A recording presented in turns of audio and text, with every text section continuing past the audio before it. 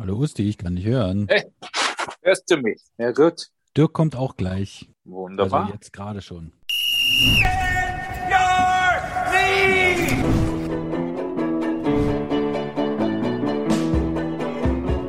Präsentiert von TheFan.fm.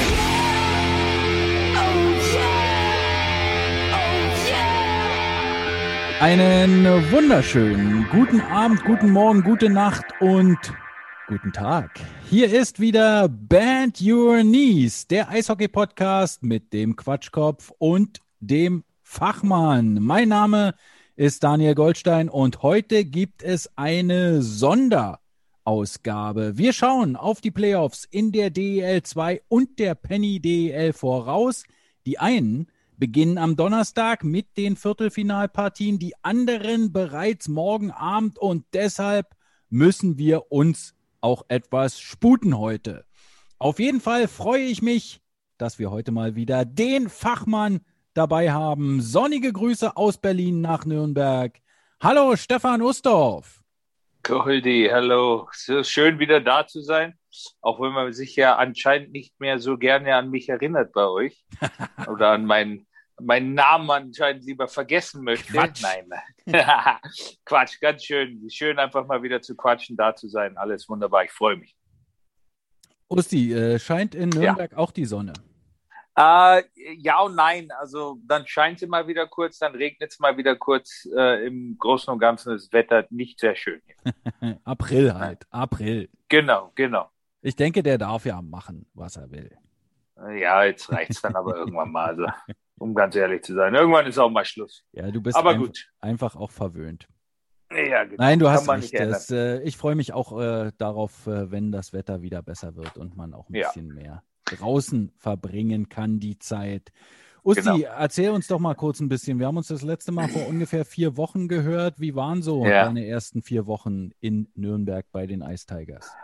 Ja, wie soll ich sagen, spannend, interessant, aufschlussreich, ähm, teilweise befriedigend, teilweise unbefriedigend. Im Endeffekt das, was ich mir erhofft, erwartet habe. Also es war gut, ich bin sehr zufrieden mit den Umständen, die organisatorischen Dinge, die Leute, die hier arbeiten. Das ist alles super gut, sehr freundlich, es macht Spaß und gut, hockeytechnisch, ja, was soll ich sagen, wir haben die Playoffs verpasst, das ist enttäuschend, da ist jeder unzufrieden drüber, aber ich muss wenn ich die 14 Spiele, in denen ich jetzt hier bin, Revue passieren lasse, dann haben wir doch einiges verbessern können, so wie ich mir das vorgestellt habe. Und wir haben auch ein bisschen an einem Fundament gearbeitet, auf dem wir nächstes Jahr hoffentlich aufbauen können.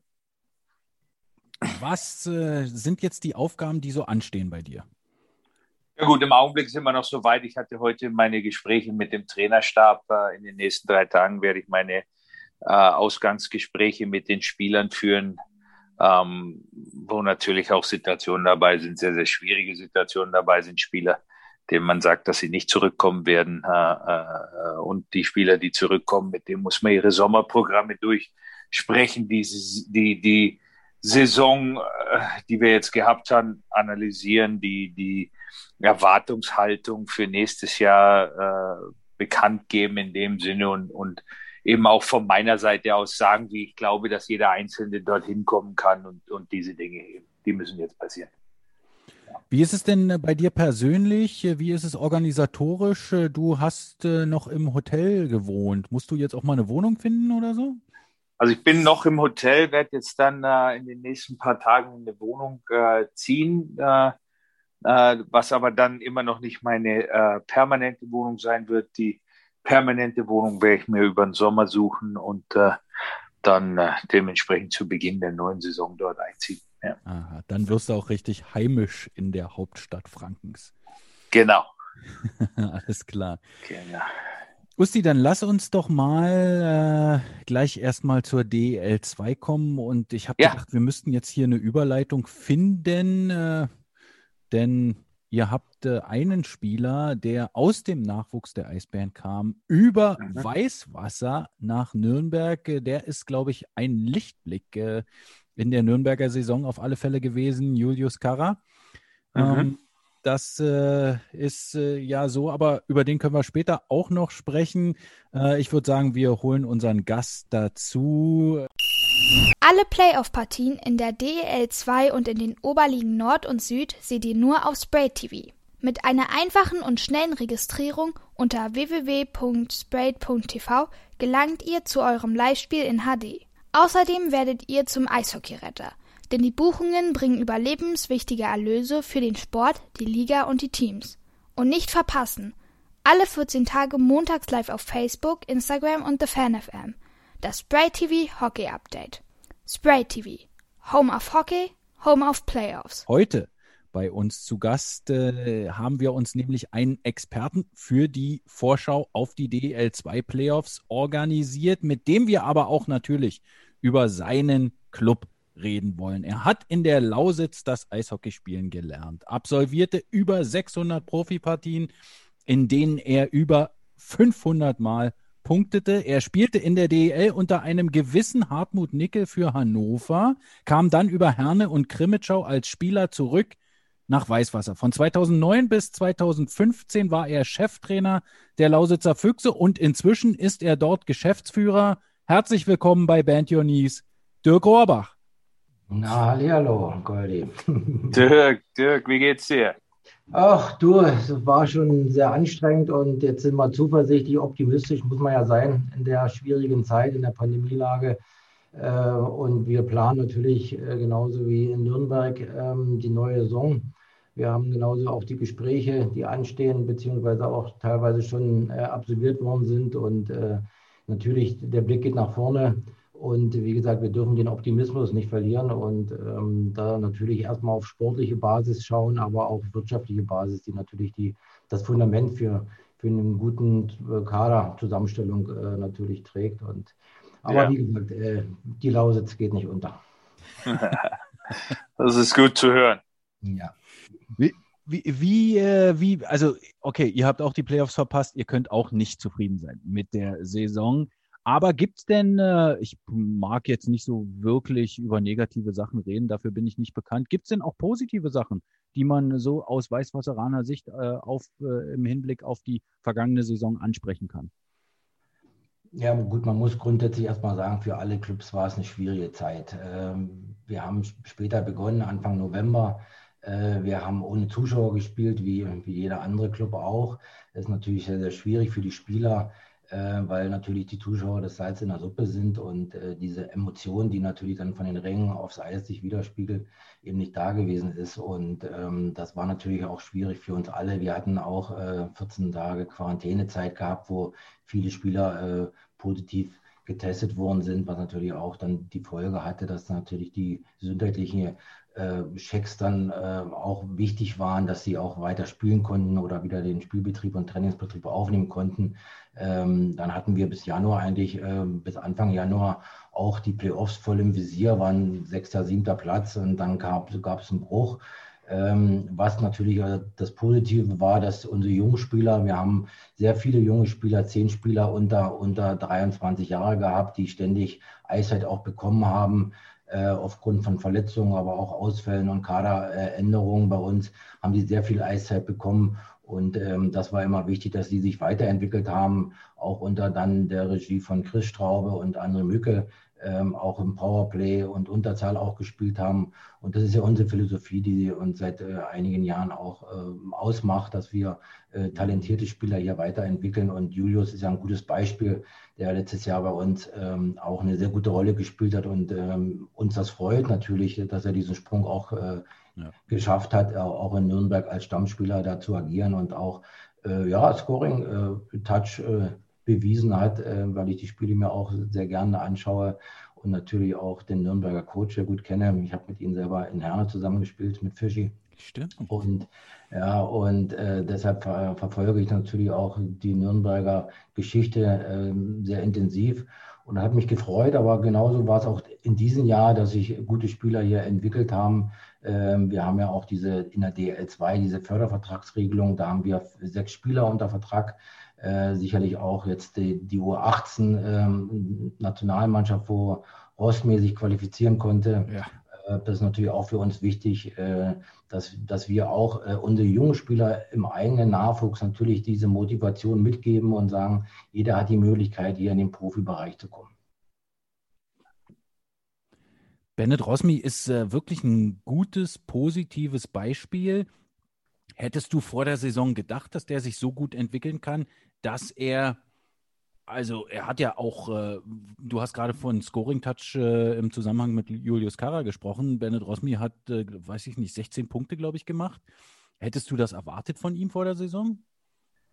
Ja, ich sag mal so, die Beobachtung war in dem Sinne nicht ganz so im Fokus bei mir. Ich wusste, dass er in der tschechischen U20-Liga spielt, also in Liberec, dann auch eine sehr gute Ausbildung genossen hat.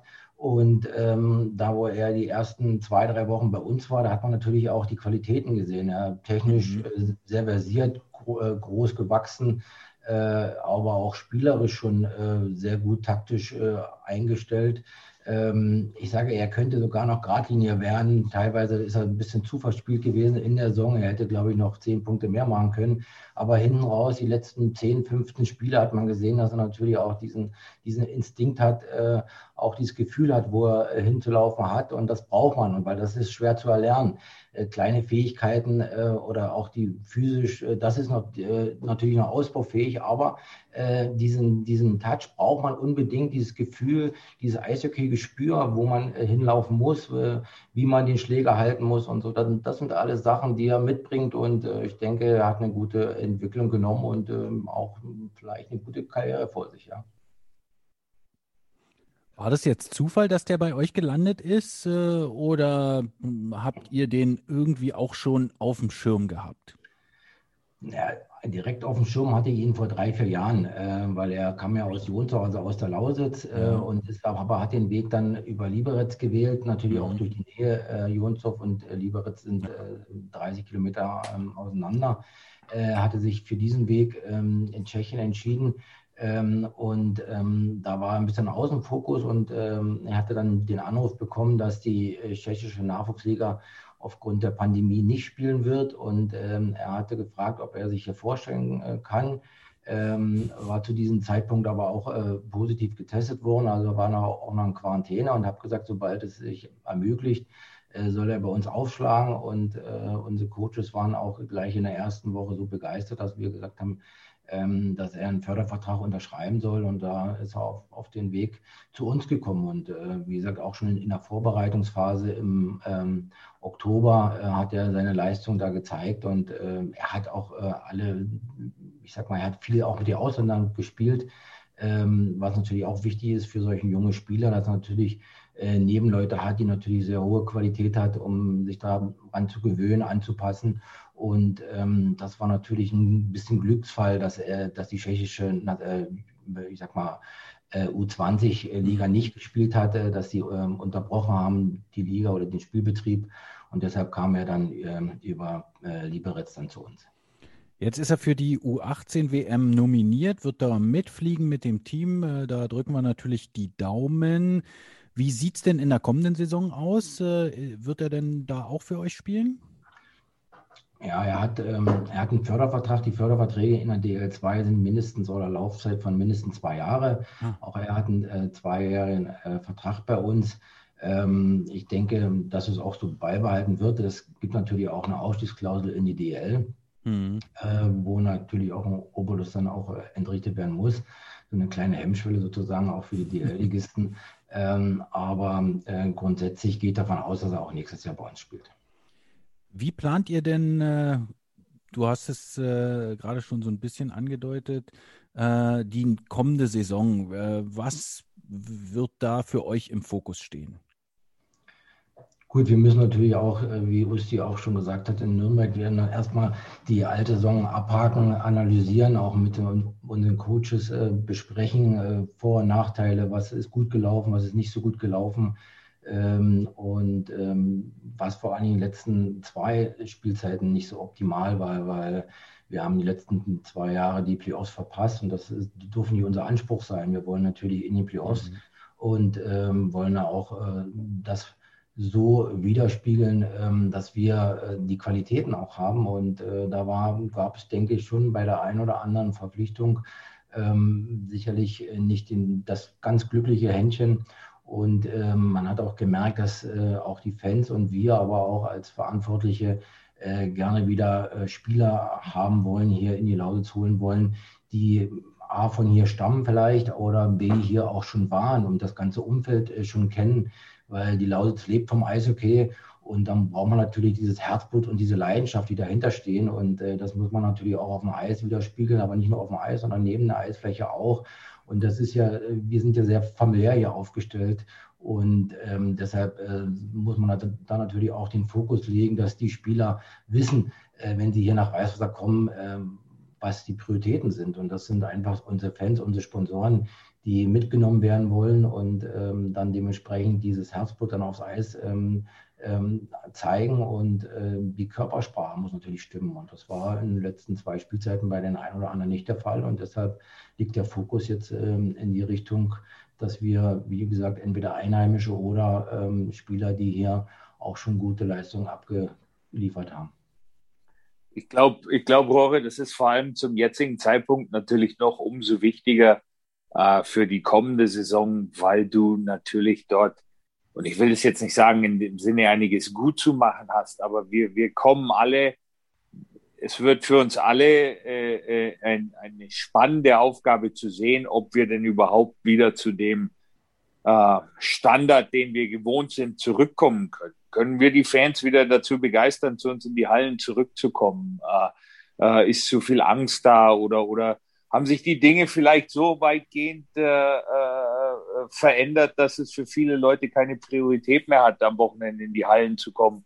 Und das sind Dinge, die wir alle erst, glaube ich, sehen müssen, auf die wir uns nicht wirklich vorbereiten können. Und deshalb ist, glaube ich, für dich, vor allem in der Lausitz, ist extrem wichtig, wie du gerade eben gesagt hast, Spieler zu bekommen, die sich auch dann zu 100% mit der Region und mit der Idee und mit dem Gedanken Lausitzer Füchse identifizieren, weil wir doch alle auch einiges an Arbeit vor uns haben, um wieder zur Normalität zurückkehren zu können, glaube ich.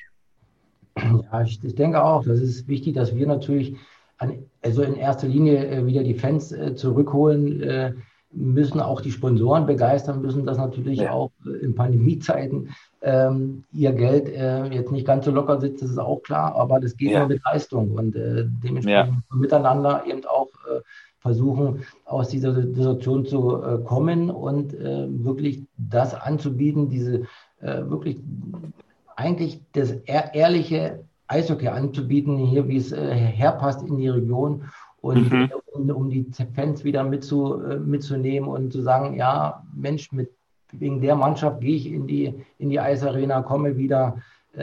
Wieder auch der ein oder andere Sponsor, der vielleicht jetzt noch nachdenkt und sagt, Mensch, macht das überhaupt Sinn, hier weiter Sponsor zu bleiben? Und genauso sehe ich das auch, dass natürlich das eine riesen Herausforderung für jeden ist, aber gerade speziell auch bei uns nur mit diesen Herzblut, wo jeder dran arbeitet oder wo wir in der Vereinsführung, aber auch die Spieler dann so das umsetzen sollen, um die Leute mitzunehmen und dann zu sagen, ja, das macht Sinn, hier in die Eishalle zu kommen, das ist ein super Event, jedes Spiel, aber auch die Sponsoren zu sagen, ja, diese 5.000 oder 10.000 Euro, die habe ich noch und die gebe ich auch gerne aus. Ja, absolut. Absolut. Ich habe da schon den ein oder anderen Namen gelesen und da hast du vollkommen recht, Dirk. Wenn man denkt, dass die Spieler irgendwie 100 Kilometer weiter bei einem anderen DL2-Ligisten spielen und die Namen aber eigentlich für Weißwasser stehen, für Eishockey in Weißwasser, dann macht es absolut Sinn, dass die wieder für die Lausitzer Füchse spielen. Du brauchst jetzt dazu gar nichts sagen. Das finde ich total logisch. Wie sieht es denn bei euch im Nachwuchs aus? Der konnte jetzt natürlich auch in der letzten Zeit nicht wirklich trainieren, aber gibt es vielleicht trotzdem Spieler, die ihr auch aus dem Nachwuchs nach oben ziehen könnt? Ja, natürlich, der Fokus liegt immer bei uns auch im Nachwuchs. Das ist natürlich auch sehr schwierig bei uns. Wir haben ein Sprungbrett Wir haben die U17 in der Division 1, die ja dieses Jahr gar nicht gespielt haben. Wir haben zum Glück die Ausnahmesituation so geregelt oder so bekommen, dass wir ab Ende Januar wieder trainieren durften mit der U17, mit der U15, dann ab Mitte Februar dann auch mit der U13 und U11, weil wir den Status als Stützpunkt in Sachsen haben. Und dass sie wenigstens, ich sag mal, aufs Eis gehen und diese Trainingseinheiten absolvieren konnten. Es war nicht vergleichbar, indem man jetzt ständig im Spielbetrieb ist, aber jedenfalls, dass die Lücke jetzt nicht ganz so groß war.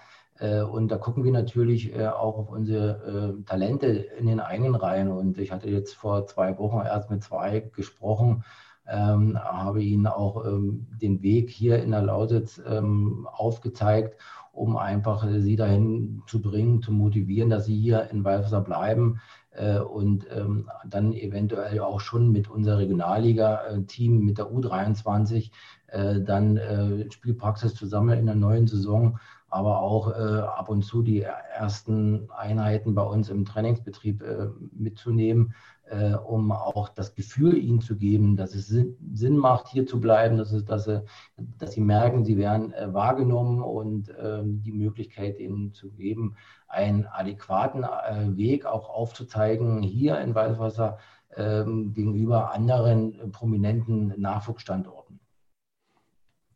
Ja, das klingt doch gut. Das klingt doch richtig gut. Ja, dann würde ich doch mal sagen, haben wir doch zu Weißwasser das ein oder andere Interessante gehört und erfahren. Dann lasst uns doch mal ein bisschen auf die DEL 2 insgesamt gucken. Da war es ja so, dass die Kassel Huskies mit 20 Punkten Vorsprung am Ende die Hauptrunde gewonnen und auch dominiert haben. Danach wurde es ein bisschen enger zwischen Tölz, Freiburg, Bietigheim und auch Frankfurt. Das war so die zweite Gruppe. Und dann kam Kaufbeuren so ein bisschen alleinstehend und dann hinten raus Ravensburg, Heilbronn, Crimmitschau. Die Crimmitschauer ja ganz knapp dann die Playoffs verpasst. Und dann kam die nächste Gruppe. Jetzt spielt Kassel im Viertelfinale gegen Heilbronn. Bad Tölz spielt gegen Ravensburg, Freiburg gegen Kaufbeuren, Bietigheim gegen Frankfurt. Für mich ist es ja immer so, so aus der Erfahrung, eine Überraschung gibt es ja immer. Dirk, was denkst du im Viertelfinale, welches Heimteam wird denn da am ehesten an den Rand des Ausscheidens kommen?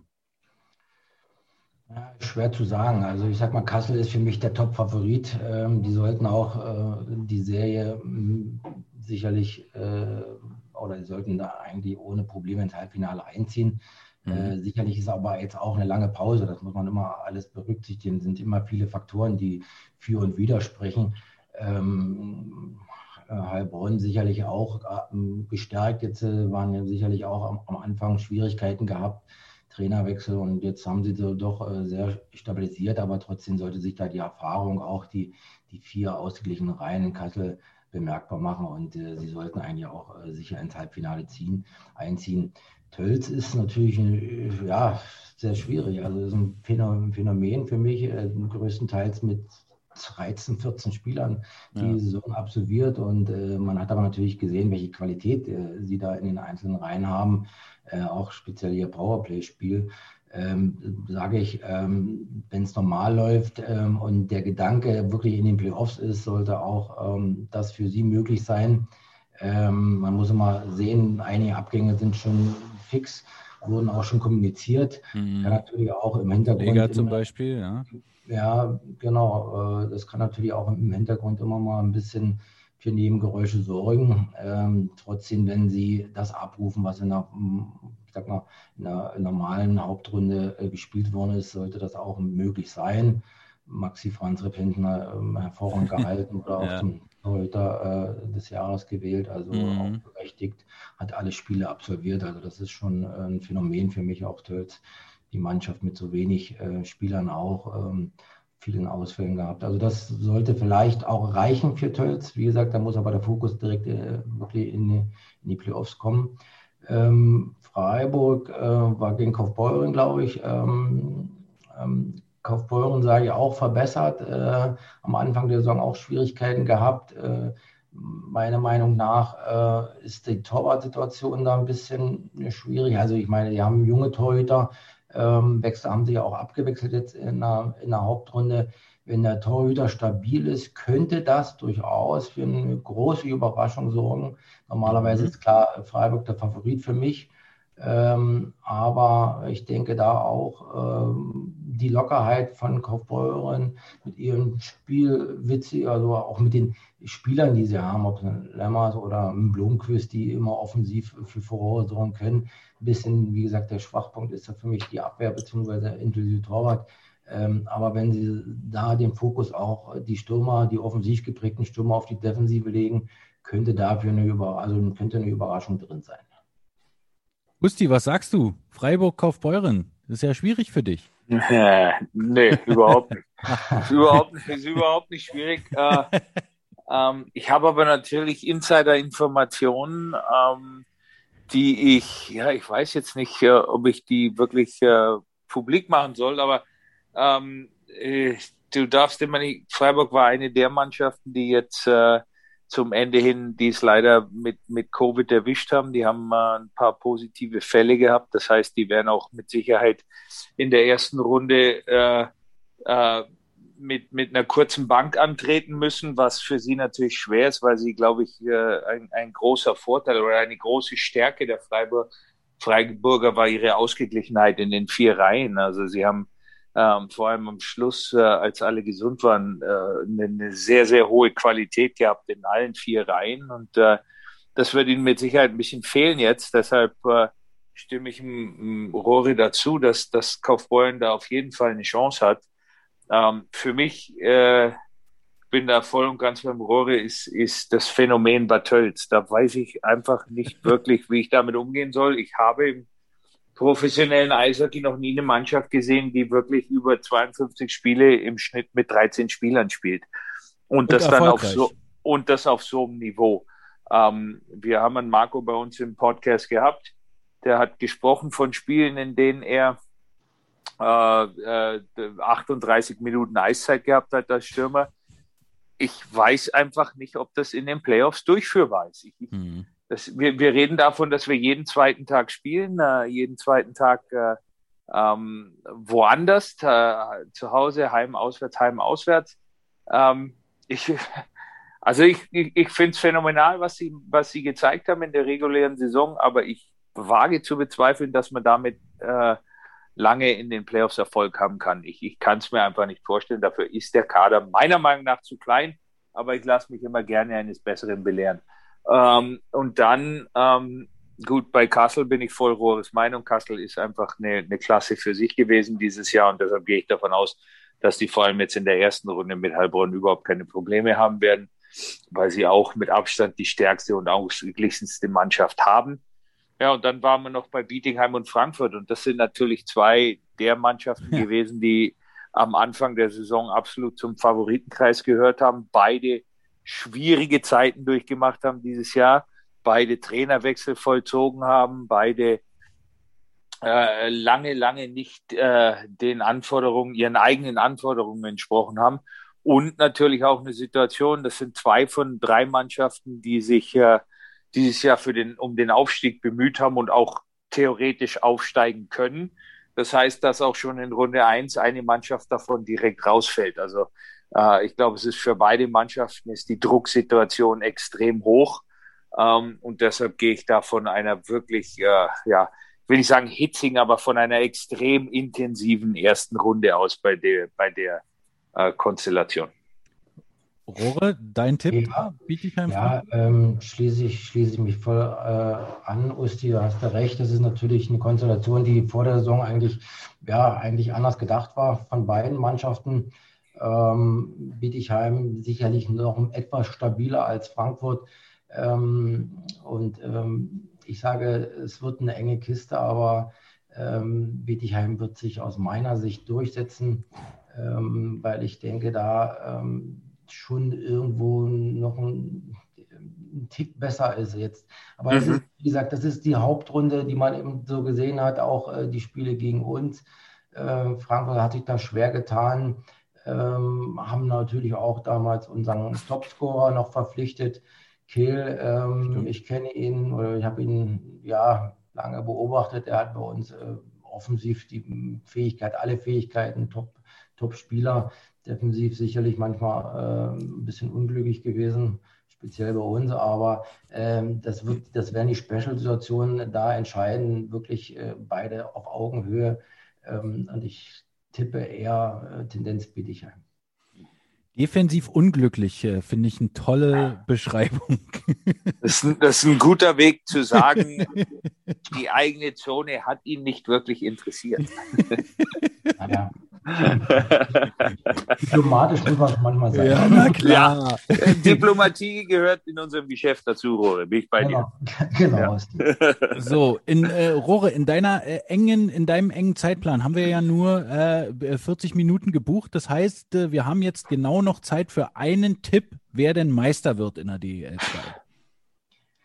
Ja, ich denke schon, dass die Hauptrunde gezeigt hat, dass Kassel für mich der klare Favorit ist und sie werden den Weg auch gehen. Also da, auch wenn der ein oder andere Ausfall da sein sollte, wenn es normal läuft, und davon gehen wir jetzt mal aus und hoffen, dass jetzt keine irgendwelche Quarantänemaßnahmen oder wie auch immer da kommt, sollte Kassel das auch schaffen, weil ich denke, die beste Mannschaft hat. Die haben mit Jerry Kuhn und Hungerecker zwei sehr gute Torhüter, falls der eine mal ein bisschen schwächelt. Ich denke, Jerry wird da sicherlich die Nummer 1 sein. Aber auch in der Verteidigung, auch offensiv da Qualität, aber auch defensiv und auch Arbeit da. Die haben eine gute Mischung, ne, im Team. Das sind nicht nur die Stars da, die da eine wichtige Rolle spielen, sondern auch die dritte und vierte Reihe sind extrem wichtig. Und wenn es da keine großen Ausfälle gibt, sollte Kassel das auch schaffen und wäre ja dann theoretisch derjenige, der sich für die DL beworben hat und sollte den Weg dann auch gehen. Also es wäre für das deutsche Eishockey für uns perfekt, dass, glaube ich, nach 13 Jahren die Möglichkeit wieder besteht und wenn man das natürlich nutzen könnte und Kassel sich da durchsetzt. Dirk Rohrbach, bis hierhin erstmal super, vielen Dank und viel Erfolg für die Lausitzer Füchse in der kommenden Saison. Ja, vielen Dank. Usti, dir alles Gute, ne, mein Lieber. Danke dir. Ich wünsche dir auch alles Gute. Versuche den Sommer so gut wie möglich zu genießen. Und wir zwei bleiben auf jeden Fall in Kontakt und werden uns mit Sicherheit noch das ein und andere Mal auch sportlich über den Weg laufen, wenn wir miteinander zu tun haben. Da freue ich mich schon drauf, Usti. Dir auch einen schönen Sommer und wir telefonieren, ne?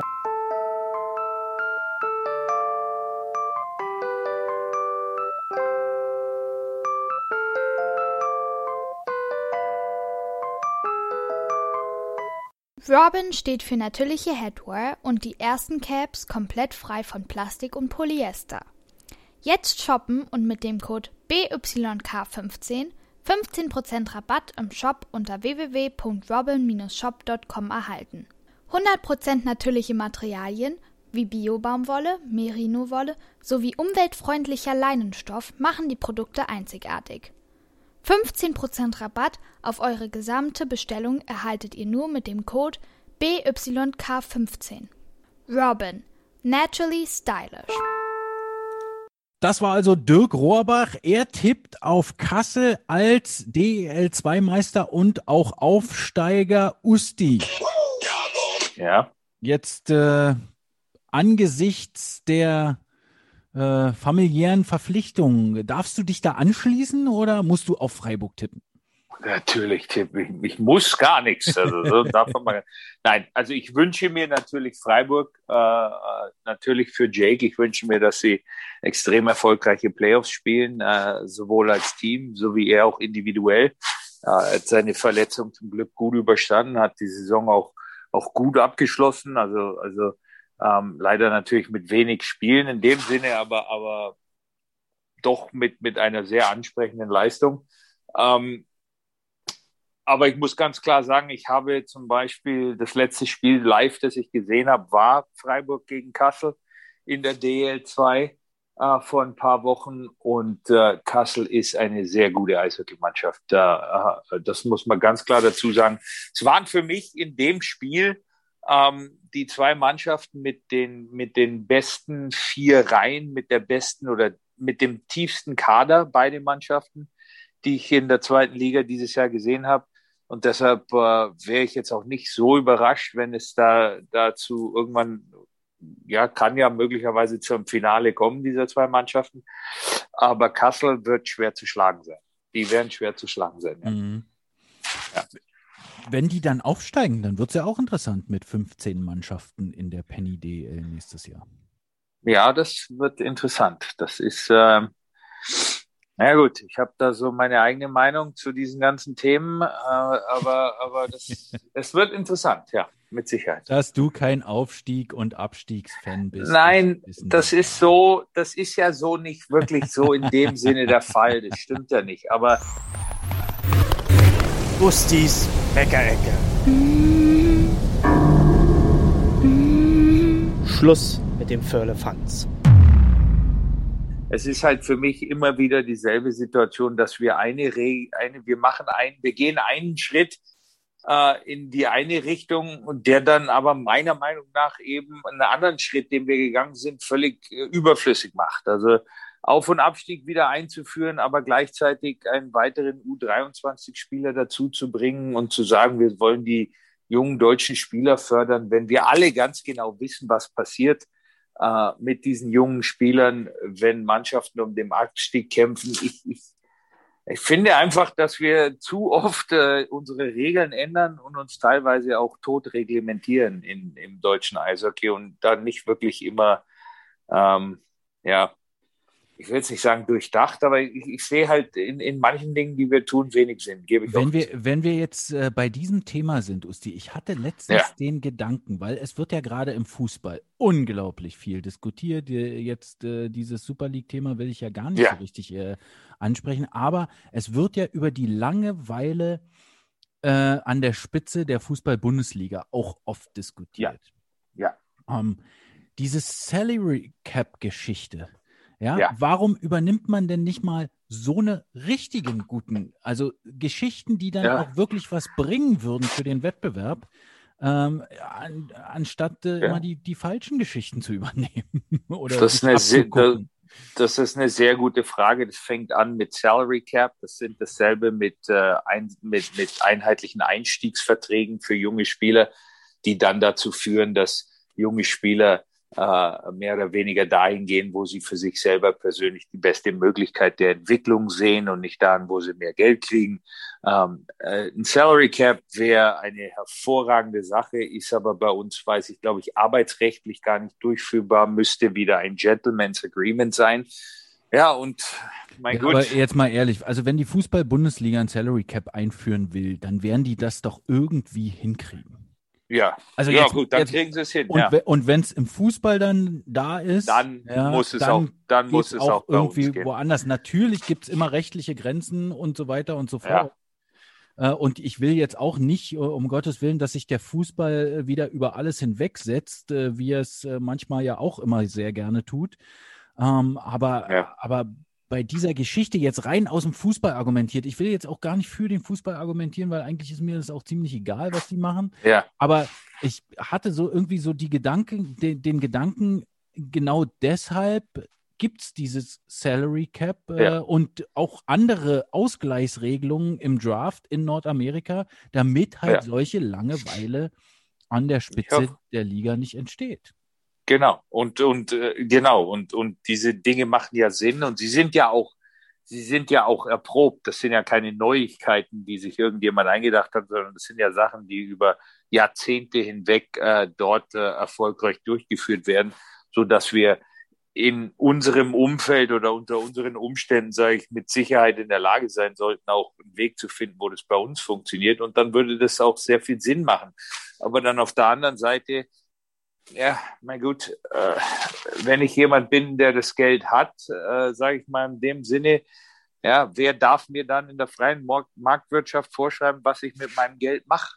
Und wenn ich halt nun mal gerne mein Geld investiere in meine Eishockeymannschaft und das um ein Vielfaches mehr ist, als andere Vereine investieren können, ja gut, dann haben sie halt Pech gehabt. So wird es der eine oder andere mit Sicherheit auch sehen. Da hast du vollkommen recht, Usti, aber genau so bin ich darauf gekommen, weil das the home of the Free Marktwirtschaft, also die Amerika, Nordamerika, die USA, da wo ja eigentlich genau dieses Argument habe ich jetzt auch zum Tragen kommen sollte, die machen es nicht. Ja, das weißt du warum? Und weißt du warum? Weil sie dort verstanden haben, sich als eins zu verkaufen, und zwar als die NHL oder die MLB oder die National Football League. Sie verkaufen sich da als allererstes den Sport Liga und ihrer Liga und dann individuell als Verein. Und da gibt's Revenue Sharing, das heißt, da werden Gewinnbeträge werden gleich verteilt zu gleichen Teilen, all diese Dinge, was bei unserem Fernsehvertrag ja auch der Fall ist. Aber dort wird halt die Liga als eins verkauft. Das ist halt bei uns eben in dem Sinne nicht der Fall, weil dann natürlich dann auch sofort wieder der Auf- und Abstieg, das ist ja dann auch wieder so eine Sache. Wenn ich mich für alle diese Regelungen entscheide, um die Liga und alles, dann will ich natürlich auch die Sicherheit haben, dass ich in dieser Liga mitspiele. Ja. Und da passt dann in dem Sinne natürlich ein Auf- und Abstieg auch wieder nicht rein. Von daher ist das alles nicht so einfach bei uns. Wir müssen halt schauen. Da gibt es spannende Möglichkeiten. Da gibt es viel, was man tun könnte. Da gibt es viele Sachen, die man sich vielleicht vorstellt, indem man dann sieht, wenn man sich jetzt wirklich hinsetzt und das Ganze dann mal über einen längeren Zeitraum diskutiert, machen sie bei uns vielleicht keinen Sinn.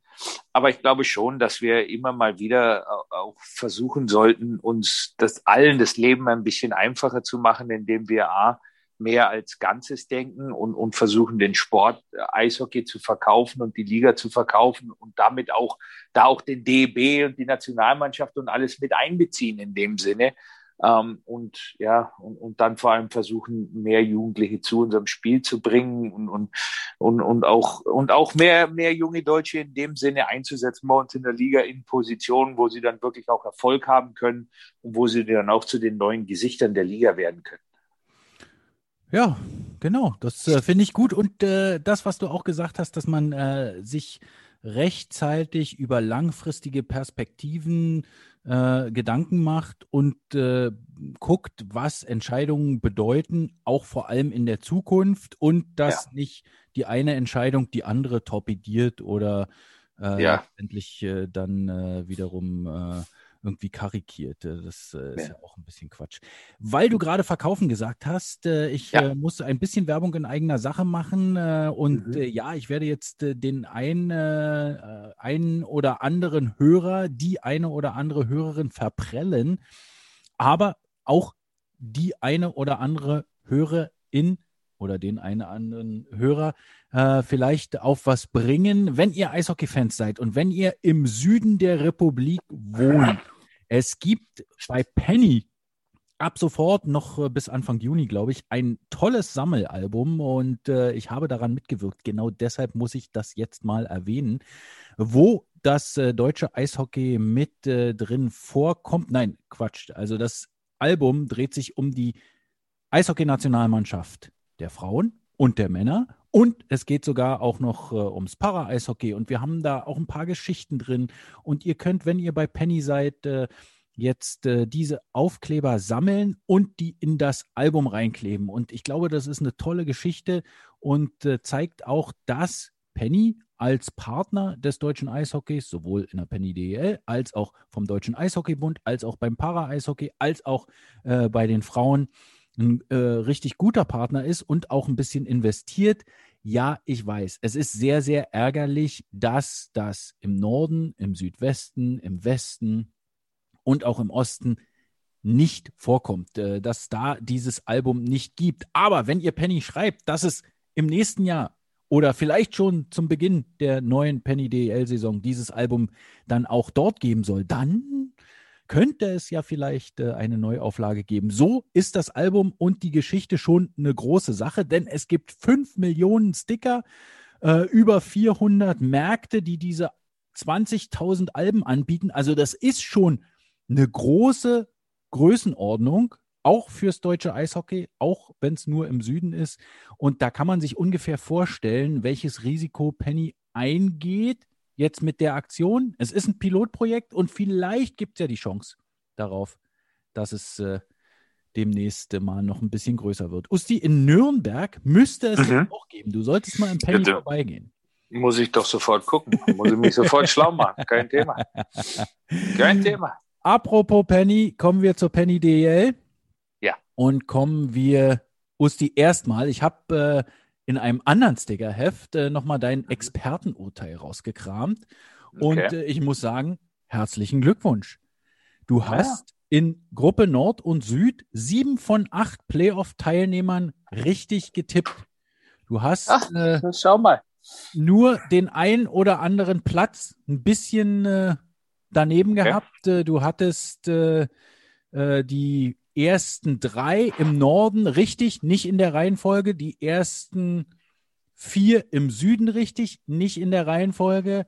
Aber ansonsten ziemlich stark. Das Einzige wirklich war, dass du die Iserlohn Roosters nicht in den Playoffs hattest. Dafür die Kölner Haie. Die haben so ein bisschen die Plätze getauscht. Und ansonsten warst du sehr, sehr nah dran. Vielleicht Ingolstadt ein bisschen schwächer eingeschätzt, aber man muss auch sagen, dass die noch ein paar Verpflichtungen gemacht haben, nachdem du diese Tipps abgegeben hast. Herzlichen Glückwunsch. Danke dir. Ja, das stimmt. Da waren noch die ein oder andere Veränderung dabei, aber im Großen und Ganzen, sehr zufrieden. Natürlich sehr enttäuschend, dass ich zu dem damaligen Zeitpunkt nicht auf Nürnberg getippt hatte. Wird mir mit Sicherheit nicht wieder passieren, aber ich glaube auch, dass sicherlich war es natürlich an dem einen oder anderen Stand, also war es wirklich extrem knapp. Ich glaube, im Süden war es ja wirklich so, dass dieses eine verpasste Spiel von Straubing, mehr oder weniger ihnen, wenn sie dieses Spiel spielen und sie verlieren dieses Spiel, dann sind sie raus. Also leider kam es zu dieser Situation. Zum Glück war es nur ein Spiel in dem Sinne und jeder hatte sich natürlich im Vornherein auf diese Regelung und auf diese Lösung geeinigt. Von daher ist auch alles völlig in Ordnung. Ich finde, glaube, die Liga kann stolz auf sich sein, dass sie es geschafft hat, eine Saison zu spielen mit insgesamt 38 Spielen.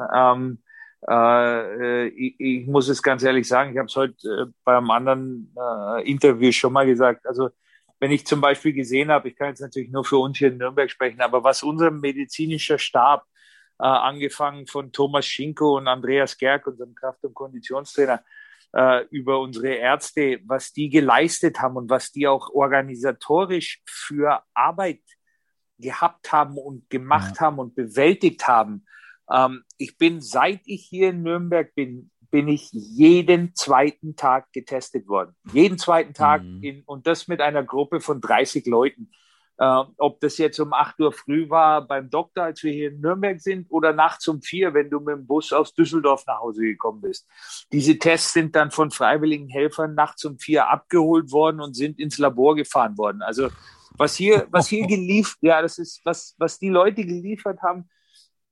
Und und das muss ja überall anders genauso gewesen sein, um diese Saison stattfinden zu lassen, unter den Umständen, unter denen wir sie haben. Also da kann ich wirklich nur meinen Hut ziehen vor. Das ist unfassbare Arbeit gewesen von allen Organisationen. Da kann man wirklich auch, ist immer so schwer, in so einer Situation von Stolz zu sprechen. Aber das ist eine gewaltige Leistung gewesen. Gut, und jetzt kommen die Playoffs dazu, bei denen ich ganz ehrlich gesagt ein Problem habe, sie überhaupt Playoffs zu nennen. Ja, best of three. Weil das ist schade. Sicherlich in 5 Jahren wird sich kein Mensch mehr drum kümmern, wer im Jahr 2021 Meister geworden ist, wie das zustande kam, sondern da gibt es einen DEL-Meister, das ist Team XY und fertig. Aber eine Best-of-3-Serie, du kannst 6 Spiele gewinnen und bist deutscher Meister. Das ist einfach, Das ist wenig. Das ist nicht schön. Das ist nicht schön, sage ich ganz offen.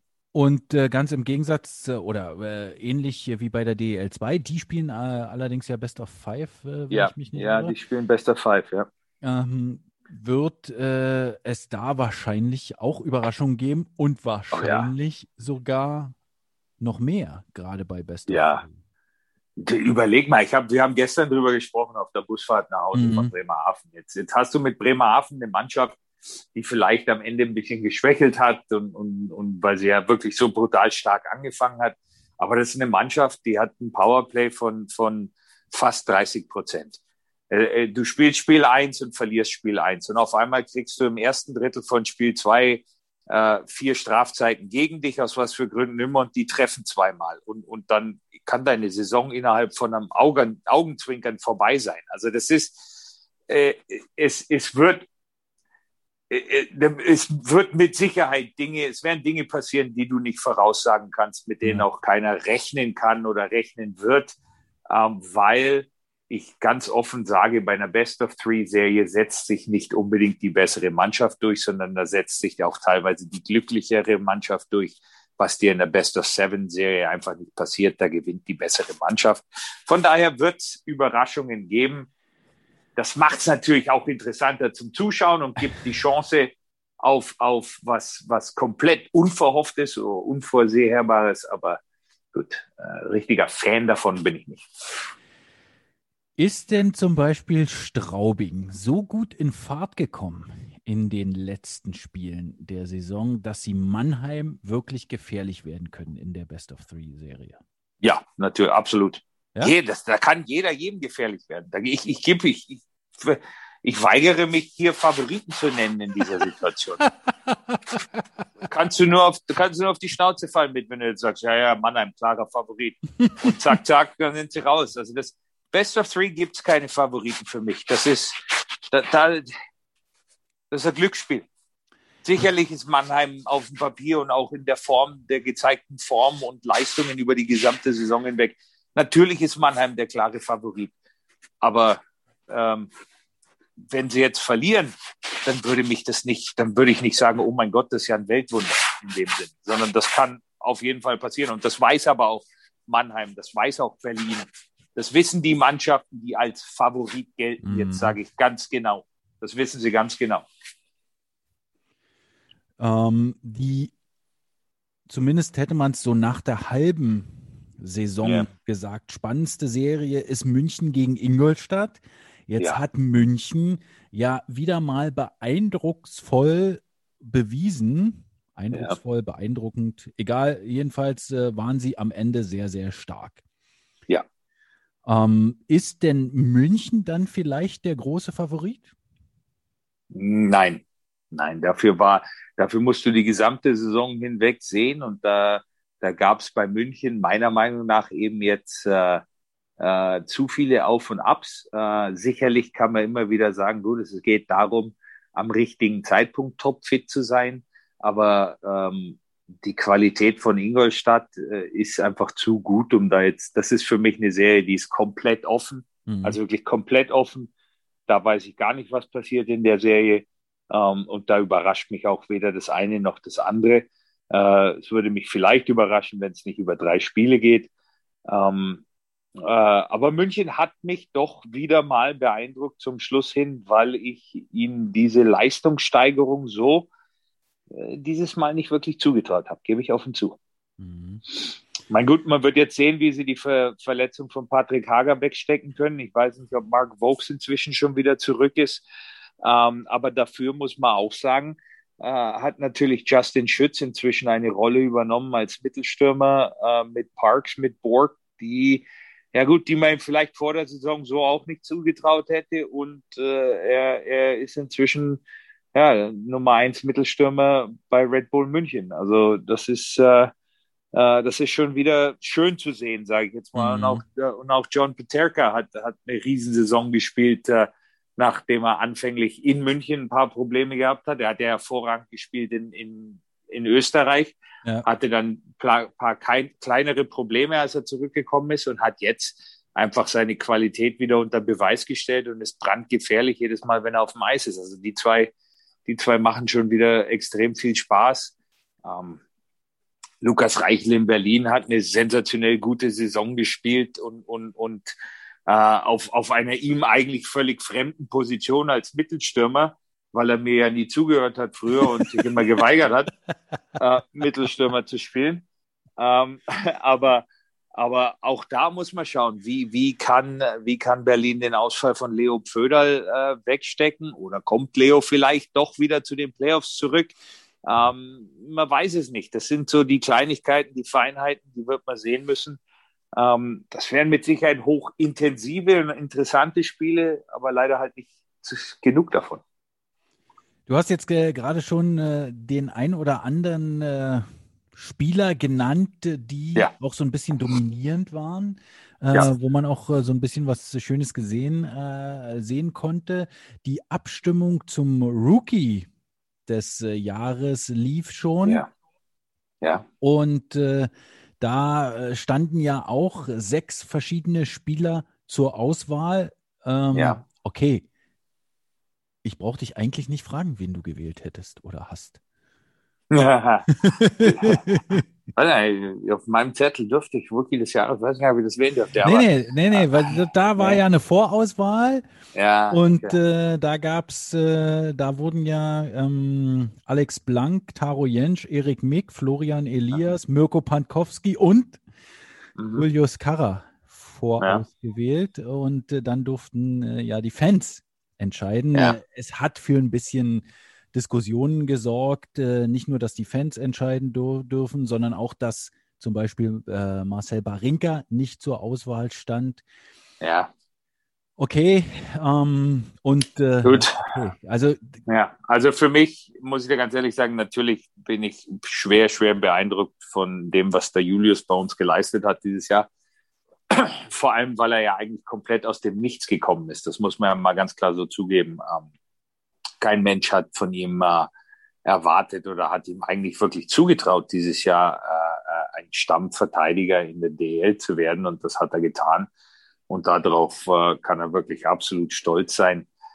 Ich sage es aber ganz offen, wenn ich eine Stimme hätte, meine würde an Pantowski gehen. Okay. Weil ich glaube einfach in dem Alter auf der Position schon so viel Verantwortung zu übernehmen, das ist einfach, das finde ich, ist doch noch ein Ticken besser. Jetzt hat ja zuletzt Hane gespielt. Und der hat anscheinend auch zumindest so ein bisschen bessere Statistiken auch und so weiter und so fort. Aber wahrscheinlich, du hattest es ja schon mal während der Saison erwähnt, wahrscheinlich würdest du am liebsten beide wählen. Ja, ich finde, dass beide da sich für ihre Leistung absolut ein extremes Lob verdient haben, weil die Torhüterposition im Eishockey ist nun mal mit die wichtigste Position in deiner Mannschaft. Das ist die Position, auf der du am meisten Druck hast, auf der am allerschnellsten zu sehen ist, wenn deine Leistungen nicht gut genug sind. Das siehst du sofort. Und in dem Alter, sag ich jetzt mal, in der DEL schon und diese Verantwortung zu übernehmen, das finde ich einfach beeindruckend. Ich finde es vielleicht auch deshalb beeindruckend, weil ich auch schon des Öfteren gesehen habe, wie sowas eben nicht funktioniert. Und deshalb sage ich, dort hat es funktioniert. Die zwei Jungs haben ihren Teil dazu beigetragen, dass Düsseldorf, obwohl es jetzt natürlich für die Playoffs nicht gereicht hat, doch teilweise eine hervorragende Saison gespielt hat mit sehr auch attraktivem Eishockey, vor allem am Beginn der Saison. Und die Jungs haben einfach gut gespielt. Und ich finde das auf so einer Position eben dann doch einfach noch ein Ticken beeindruckender. Ich will den anderen Jungs hier absolut nichts wegnehmen in dem Sinne. Die haben alle tolle Leistungen gezeigt und haben alle gezeigt, dass sie auch in der Zukunft in der DEL nicht nur Stammspieler sein werden, sondern auch die zukünftigen Nationalspieler sein werden, die zukünftigen Gesichter sein werden der deutschen Eishockey-Liga. Und das ist schön zu sehen. Aber als Feldspieler in dem Sinne hast du halt immer noch 4 Mann um dich rum, sag ich mal, die dir da ein bisschen mehr beihelfen können, als man eben einem Torwart helfen kann. Ja. Okay, Usti, ein Thema wollte ich noch besprechen, wenn ich dich hier schon zu keinen Tipps in der in den Playoffs. Das hat damit nichts zu tun. Ich kann einfach nicht tippen, weil ich weiß, ich finde es. In Ordnung, ist doch vollkommen richtig. Geht okay. Ich kann es nicht. Ich finde es auch schwer. Ja. Ich wollte noch kurz mal nach Texas gucken, wo sich ja die U18-Nationalmannschaft hinbegibt.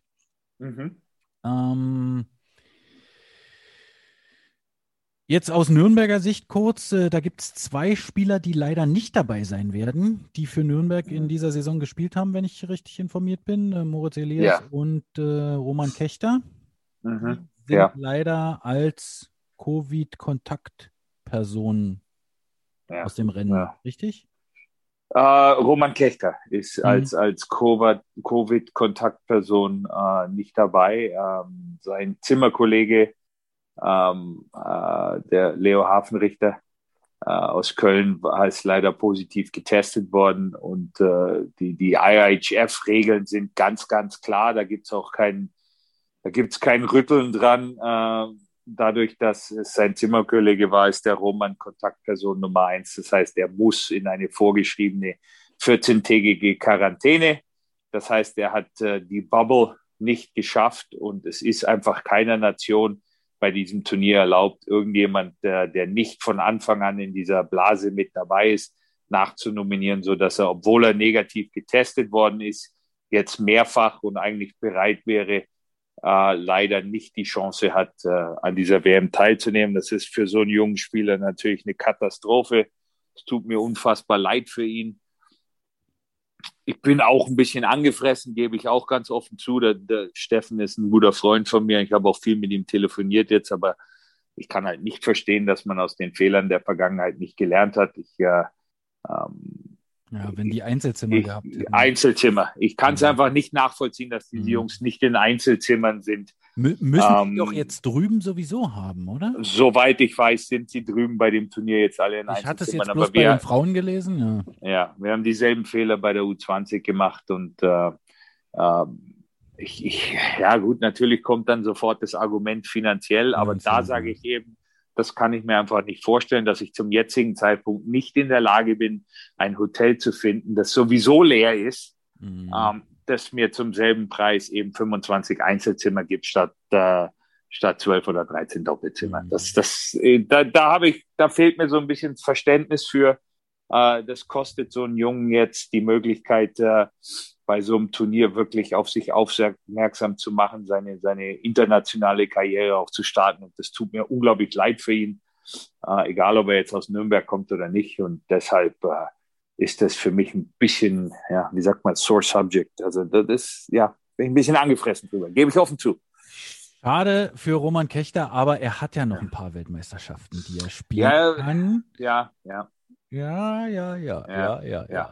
Usti, ich muss dich jetzt wieder, wie gesagt, wir sind ja die positive Sendung, ich muss wieder runterholen und ich muss diese eine Geschichte noch kurz ansprechen. Okay. Es gibt einen Spieler, den hast du schon ziemlich lange beobachtet. Den kennst du sehr lange schon, der bei der U18 WM mit dabei ist. Spielt momentan in Salzburg, kommt eigentlich aus Berlin. Ist normalerweise, hat jahrelang als Stürmer gespielt und spielt jetzt Verteidiger. Ist Sten Fischer. Und Sten Fischers Mama, Claudia, und seine Tante waren früher die Babysitter bei mir von Kylie und Jake. Ja. Das ist eine verrückte Geschichte. So, das ist verrückt jetzt, aber noch was anderes. Also ganz nebenbei, wo man gerade bei so in dem Sinne Geschichten sind, ist auch wieder so typisch für mich und so peinlich wieder, weil ich ab und zu so ein Trottel bin. Aber gestern während dem Spiel spreche ich vor dem Spiel mit meiner Frau und Jake zusammen, haben wir uns unterhalten. Und dann sagt der Jake zu mir so, Timo Walter hat er seine ersten 2 Tore gemacht, ist ja super. Und hast du ab und zu mal mit ihm über früher gesprochen? Was? Wieso soll ich mit Timo Walter über früher sprechen? Was habe ich mit Timo zu tun? Und dann beide, meine Frau und mein Sohn, wieder die Hände vorm Gesicht zusammengeschlagen und gesagt, du bist so ein Idiot. der war früher andauernd bei uns zu Hause. Der Jake und der Timo haben früher in Berlin bei Preußen zusammen gespielt. Der war bei uns daheim. Die habe ich zusammen zum Training gefahren und alles. Ich habe es nicht mehr gewusst. Konnte 2 und 2 wieder nicht zusammenzählen. Ich bin dann nach dem Spiel sofort zum Timo gegangen, habe gesagt, warum sagst du nichts? Da sagt er, ja, ich wusste nicht. Ich dachte mir, du wirst schon kommen, wenn dir das einfällt. Und er hat gesagt, mein Papa hat mich auch schon gefragt, hat der Stefan dich mal angesprochen, auch früher. Ich sag dir, das tut mir so leid, habe ich gesagt. Ich habe es einfach nicht auf dem Schirm gehabt. Ich habe es vergessen. Also ich konnte es nicht. Ich habe den Zusammenhang nicht gefunden. Ja, aber Timo war früher in Starnsdorf immer bei mir zu Hause. Er hat mit Jake im Garten gespielt und sonst irgendwas, ja. Also falls ihr die nächste Dump & Chase kauft und dort eine Geschichte lest, dass Stefan Ustorf davon erzählt, wie klein die Eishockeywelt ist und dort Timo Walter nicht erwähnt, dann wisst ihr jetzt warum. Ja, und ja, aber es ist halt auch Geburtsort Bangkok ist natürlich schwierig. Ja. Kommt man ja jetzt auf, dass Nee, aber die Sekunde, wo mir meine Frau und mein Sohn dann Bescheid gesagt haben, ja gut, da hat es natürlich Klick gemacht. Konnte mich dann sofort an alles erinnern und Timo damals, seine Eltern arbeiten beide beim Auswärtigen Amt, die sind damals nach Peking gezogen. Er hat 4 Jahre in Peking gelebt danach und alles. Ich konnte mich dann war mir alles wieder glasklar, aber zu dem Punkt, da hat halt wieder ein bisschen gedauert bei mir, bis ich da angekommen bin, leider. Und aber das zeigt wieder. Ich werde auch jetzt in den nächsten paar Tagen mal wirklich die Geschichte jedes einzelnen meiner Spieler durchforsten. Nicht, dass der eine oder andere früher bei mir gegessen hat und ich kann mich nicht dran erinnern oder so. Ja, also verrückter kann es ja eigentlich kaum mehr werden. Ja. Aber bei Stan, wie du ja gerade festgestellt hast, also bei Stan Fischer kann ich mich noch an alles erinnern. Sehr gut. Ganz genau. Da das ist mir nicht entfallen. Ja. Viele Grüße an Stan oder auch an die Eltern, falls die Mama oder der Papa denn uns auch hören sollten. Usti, ich glaube, wir sind jetzt durch hier. Du hast den Schreibtisch voll, musst dich noch ein bisschen vorbereiten auf deine Gespräche. Und ich, da wir ja am Montag aufnehmen, habe heute noch ein Hockey-Update, Livestreaming-Sendung vor mir mit Martin Buchwieser übrigens als Gast. Oh, sag Buchi einen schönen Gruß von mir. Viel Glück für die Playoffs. Ja. Und warte, ist Buchi fit? Kann der spielen oder ist der raus? Der hat die letzten 2 Spiele gespielt und hat sogar wieder ein Tor geschossen. Hat aber gesagt, dass es nicht ganz einfach ist, nach 7 Wochen ohne Sport wieder einzusteigen, weil der hatte schon längere, also der hatte stärkere Auswirkungen. Okay. Von seiner Corona-Erkrankung. Da ist natürlich, Playoffs ist natürlich happig, wenn du dann sofort wieder in so einen Rhythmus einsteigen sollst, da wird es schwer. Ja. Sag ihm Gruß von mir, viel Glück. Mach ich, Usti. Ich bedanke mich sehr, dass du heute wieder mit dabei warst. Hoffe, dass wir in den nächsten Tagen und Wochen auch noch die eine oder andere Bend Your Knees Show ohne dich hier auf die Reihe bekommen. Katrin ist auf alle Fälle schon ganz stark am nächsten Gast organisieren und Hannes ist hoffentlich auch bereit. Jawohl. André hat, glaube ich, ein paar andere Aufgaben momentan, aber dazu werden wir ihn nach der Saison nochmal befragen. Genau. Und ich möchte über diesen Weg noch ganz kurz, Hannes, vielen, vielen Dank für mein kleines Geschenk beim letzten Spiel in Berlin. Habe ich mich riesig gefreut, habe ich mich gleich wieder eine Viertelstunde aufs Fahrrad gesetzt danach, um das abzuarbeiten. Käsekuchen? Es war kein Käsekuchen, aber es war eine Art ein kleines Törtchen in dem Sinne. Es war sehr lecker und Hannes hat immer nur mein Bestes im Sinn. Sehr gut. Vielen Dank, Usti, vielen Dank fürs Zuhören. Sagt weiter, wenn es euch gefallen hat, abonniert den Podcast und schreibt uns gerne auf Twitter oder auch direkt, was ihr von dieser Sendung gehalten habt und eure Tipps, wer Meister wird in der DEL 2 und in der DEL. Das war's jetzt aber. Tudaraba, Lehitraot. Auch von mir. Alles Gute und ciao. Aus und vorbei.